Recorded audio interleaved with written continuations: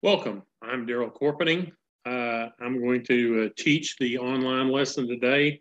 This is a lesson for Sunday, March 20th.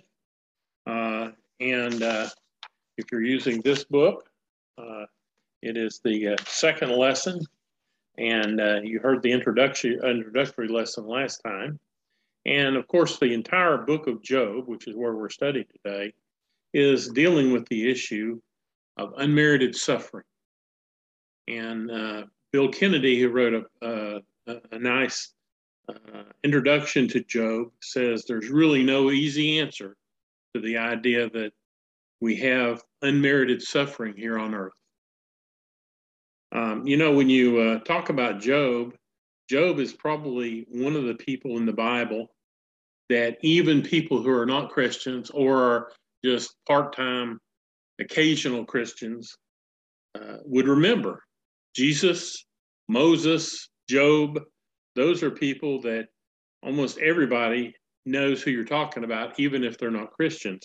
You've heard people use the term patience of Job. And if you were in a group of people and somebody said, well, that person has the patience of Job, then I think everybody would know what you were talking about. Matter of fact, in the book of James, James talks about the patience of Job. So if last week's lesson was, if you look at this entire book of Job as sort of a sports contest, the lesson last week was the prologue. It set the stage for what was going to happen. Today's lesson is the action. It's what's going on. And so in a few verses, we're going to find out the entire thing. And then the whole rest of the book of Job is a post-game discussion of what all this means and what people are thinking and doing and so forth. So you can look forward to that. So the lesson today is from the book of Job, chapter 1, verses 13 through 22. And as I read, I'm going to be reading from the New International Version. And let's read the first verse 13 by itself. One day when Job's sons and daughters were feasting and drinking wine at the oldest brother's house, so it sets the stage. It was the elder brother's birthday. Job had 10 children, and evidently all the children were there, 7 sons and 3 daughters. Evidently, Job was not there, as we'll see just in a second. But the entire family was gathered together to celebrate the son's birthday, the oldest son's birthday. And in verse 14, it says, on that same day that they were celebrating in the home of the eldest son, for the entire family was rich. And it's obvious that they were very rich. It says in verse 14, a messenger came to Job and said, the oxen were plowing and the donkeys were grazing nearby, and the Sabines attacked and made off with them. They put the servants to the sword, and I am the only one who has escaped to tell you. So the Sabines were a roving people of Arabia, probably located near where present-day Yemen is, which was about 100 miles away from Job's place. But this was not unusual for the nomadic people to come and do this. So they took or killed 500 oxen, 500 donkeys, all the servants that were tending to them, we don't know how many, and this single guy, a single servant escaped. And now the Sabines are from the nation of Sheba. And if you remember, the queen of Sheba came and talked to Solomon in a later time.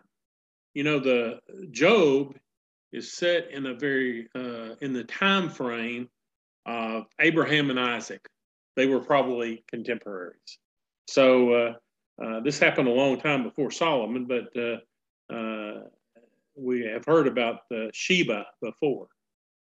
So and to some degree, you could call this a terrorist attack. Today, that's what we would call it. Terrorists came and killed all the people and took all the goods and did all this and that and the other. So that was bad. That would have been bad in and of itself. But in verse 16, while he being Job, was still speaking, another messenger came and said, the fire of God fell from heaven and burned up the sheep and the servants, and I'm the only one who has escaped to tell you. So the fire from heaven, or the fire of Elohim, as it's called in some of the other translations, it was probably lightning. I'm not sure the lightning strike has killed all of these 7,000 sheep, it's said. Didn't say it in this verse, but they were believed to be 7,000 sheep, and all the servants were killed except for this one who has escaped to come tell Job. So just after a terrorist attack on the same day, lightning has struck and killed these people and killed 7,000 sheep. Now, it probably was not the lightning strike per se that killed all these people, but probably the aftermath, the fire and so forth, because this was during a dry season, and the fire may have killed some of these people too. But never, no, that's not important. So another tragedy. First, he loses 500 oxen and 500 donkeys, and not to diminish a whole lot of servants, and we don't know how many. Only one escaped to a terrorist attack. And then he loses 7,000 sheep and servants. Only one escapes to a lightning strike. So bad day, bad day. So in verse 17, it says, while he was still speaking, same day, I'm sure Job was at this point not looking forward to more servants coming and telling him stuff. Another messenger came and said, the Chaldeans formed 3 raiding parties and swept down on your camels and made off with them. They put the servants to the sword. In other words, they killed them. And I'm the only one who has escaped to tell you. So this was a theft of, or maybe another terrorist attack. The Chaldeans were from over near Babylon. They were nomads from Mesopotamia. At the time of Daniel and others, Babylon was a great nation, but during this time, they were more of a nomadic people, similar to the those in Arabia, the people from the nation of Sheba. So they've stolen 3,000 camels, and actually camels were identified as the most valuable animal a farmer could have in that nation at that time, because the camels could deal with the terrain, they could deal with the weather, the heat, the lack of water and vegetation and so forth, that some of the other animals could not. So the camels, and you see this is sort of escalating a little bit. So in verse 17, the third horrible thing has happened to Job, and the day's not over. So in verse 18, he says, while he was still speaking, here comes another messenger and said, your sons and daughters were feasting and drinking wine at the oldest brother's house because it was his birthday, when suddenly a mighty wind swept in from the desert and struck the 4 corners of the house. It collapsed on them, and they are all dead, and I'm the only one who has escaped to tell you. So if it hadn't escalated enough, it's escalated to the nth degree now, because Job has lost all of his children and their families. A very sad situation. So he's had a terrorist attack and lost oxen and donkeys and servants. He's had a lightning strike and lost sheep and servants. He's had a theft from the Chaldeans and lost 3,000 camels and servants. And there was this terrible wind, probably a tornado, probably not a hurricane. They didn't seem to have hurricanes in this part of the country. And also, it says it came from the desert. The winds in that part of the world are very unpredictable, can be quite strong and then calm down. You remember Jesus on the Sea of Galilee when the winds came up from almost nothing to the point where they were fearful that they were going to be swallowed up by the waters. And so that's not uncommon in this part of the world. So he's lost his 10 children, 7 sons and 3 daughters, because the house has collapsed upon them and they are dead. So, bad day for Job. He was a rich man. He had, and his entire family was a rich family. And they had lots of possessions and so forth. Of course, the devil, as we learned last week, the devil was doing all this. The devil was given the okay to do so by God. And so the devil was doing all this in an attempt to have Job curse God and accuse him of being the person who had brought down all this destruction. It tells us, starting in verse 20, now in our lesson, at this, Job got up and tore his robe, a very traditional action, not only in that day, but an action that happens even today in that part of the country. It's said that when an Israeli soldier is killed and they have to go tell his family that he has been killed, that one of the things they often tell them to do is to put on different clothes, because the traditional action is going to be to rent their clothes, tear their clothes off their body. And so it's a sign of mourning. So Job got up and tore his robe, shaved his head, also a sign of mourning. Now, if you look at that, you would think that I'm probably constantly in mourning, because I don't have to shave my head. I'm just naturally in mourning, I guess. So he shaved his head, both symbols in that day, in that time, in that place of mourning. And then he fell down to the ground. He prostrated himself on the ground in worship. And he said, naked I came from my mother's womb, and naked I will depart. The Lord gave, and the Lord has taken away. May the name of the Lord be praised. So instead of accusing God, he is praising God. He is praising God and looking backward and saying, look at all the things that God had given him, and now it's God's right to take it away. And in the final verse, in verse 22, it says, in all this, all things taken into account, Job did not sin by charging God with wrongdoing or even questioning God here at this point.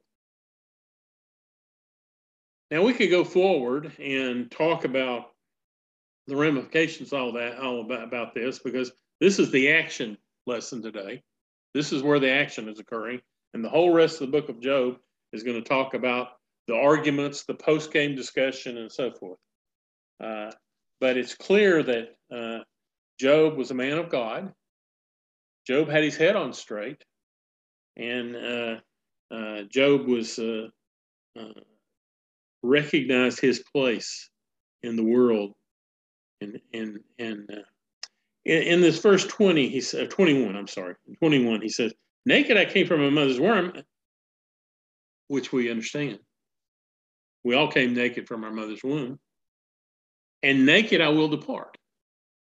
And some say, well, how can that be? When we die, we don't go back to our mother's womb. Many people think that what they're talking about here is that it was the tradition of the day for there to be a family burial plot. And so the family, over generations, were put in this same burial place. So the body, if Job were to pass away, Job's body would be put in this grave, and it would probably rest over the top of or where his mother's bones had been. And so that's what they think that she's talking about here, which doesn't make sense to us in this day and time.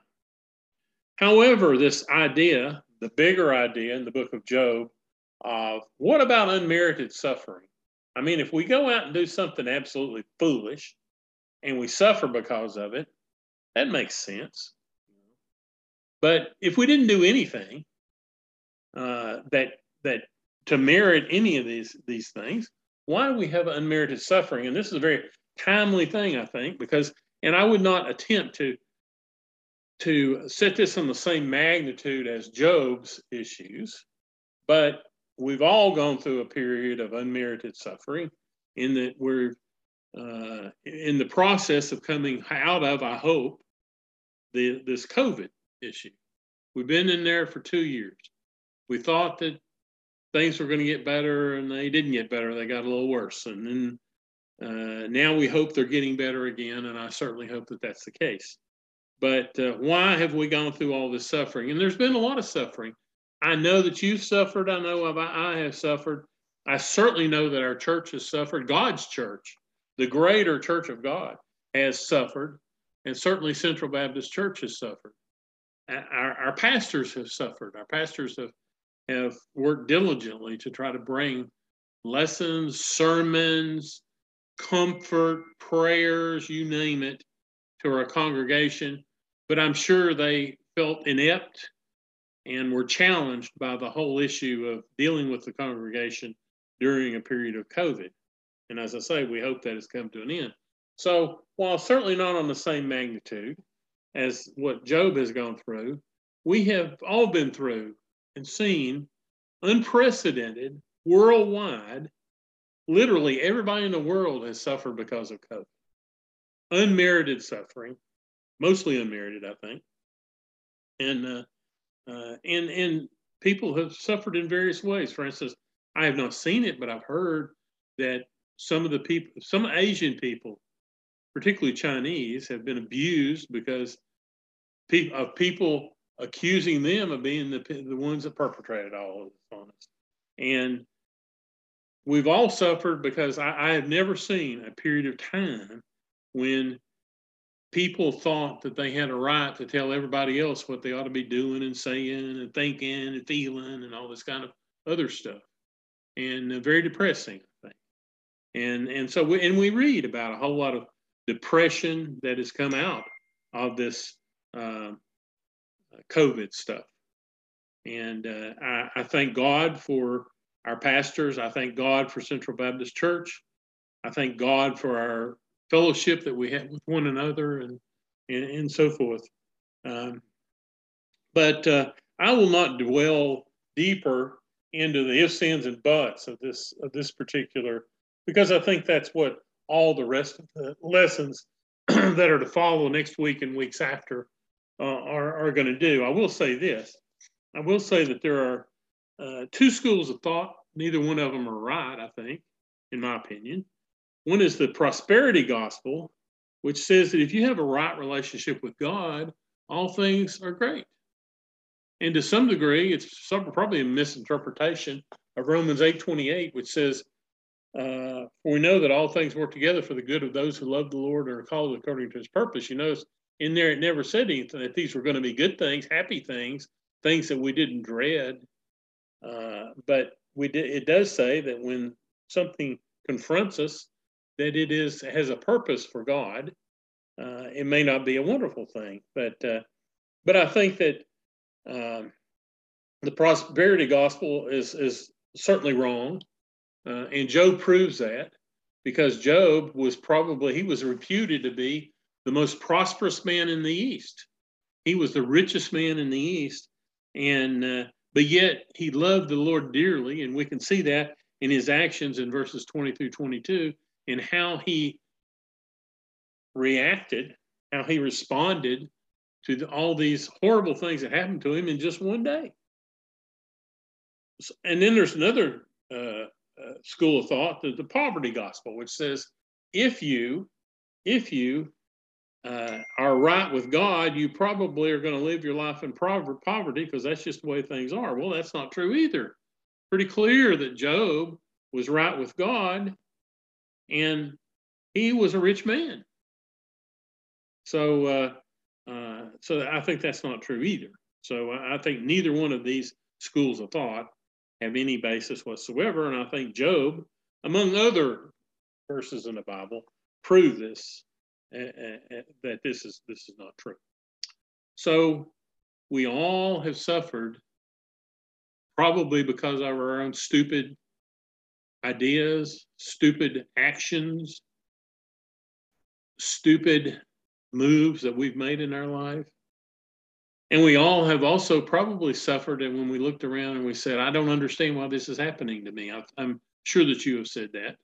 I praise God, I have not had a huge amount of suffering in my life, but anybody that reaches my age, I'm 70 years old, has had dear loved ones who have died, or people that they love who have suffered illness and issues and poverty and all kinds of bad things happen to people. And so we've all dealt with that. We've all dealt with, so we've all dealt with probably suffering that we brought on ourselves, and we've all dealt with unmerited suffering, as evidenced by COVID, I think. And with Job is a great example to us. If I doubt that the majority of us would react the way Job reacted here. And it doesn't say that Job went aside and thought about it for a while and decided this is what he was going to. Now, he may have, but it doesn't tell us that. All this happened in one day, and immediately at this, it says in verse 20, Job got up and tore his robe and shaved his head because he was mourning. He had just lost his entire family. I'd mourn too. Then he fell to the ground in worship and said, I won't read it again. So what an example Job is to us. I think the reason that the book of Job is in the Bible is to teach us this lesson. Tough lesson. So we'll look forward to next week and many of the weeks following when we dissect all this and talk about people's reaction to and Job's reaction to and God's reaction to the whole thing, and understand more about Job. That's all I have on today's lesson. I hope you learned something. I hope that you can apply this in your life. Let me close in prayer. Our Father God, we thank you for Job. We thank you for the lessons that you give us in Job. May we apply these lessons in our life. May we always look to you for guidance. May we always recognize that you are the God of this world. May we rejoice in the fact that you have told us that in another world that there will be no suffering because of your salvation that you offer freely to everyone. We thank you for Central Baptist Church. Help us to do and say those things that are necessary to further your work. May we be tools in your hands. We thank you for our pastors and our staff. We pray that you may bless them, that you may comfort them, particularly as we hope we are coming out of this time of COVID, that they might be encouraged and that they might be looking to you for how we increase your work at Central Baptist Church. We thank you for the various new pastors that you have sent to our church, for we rejoice in this. Bless us as we lead our lives for you this week. Bless our families and keep us safe.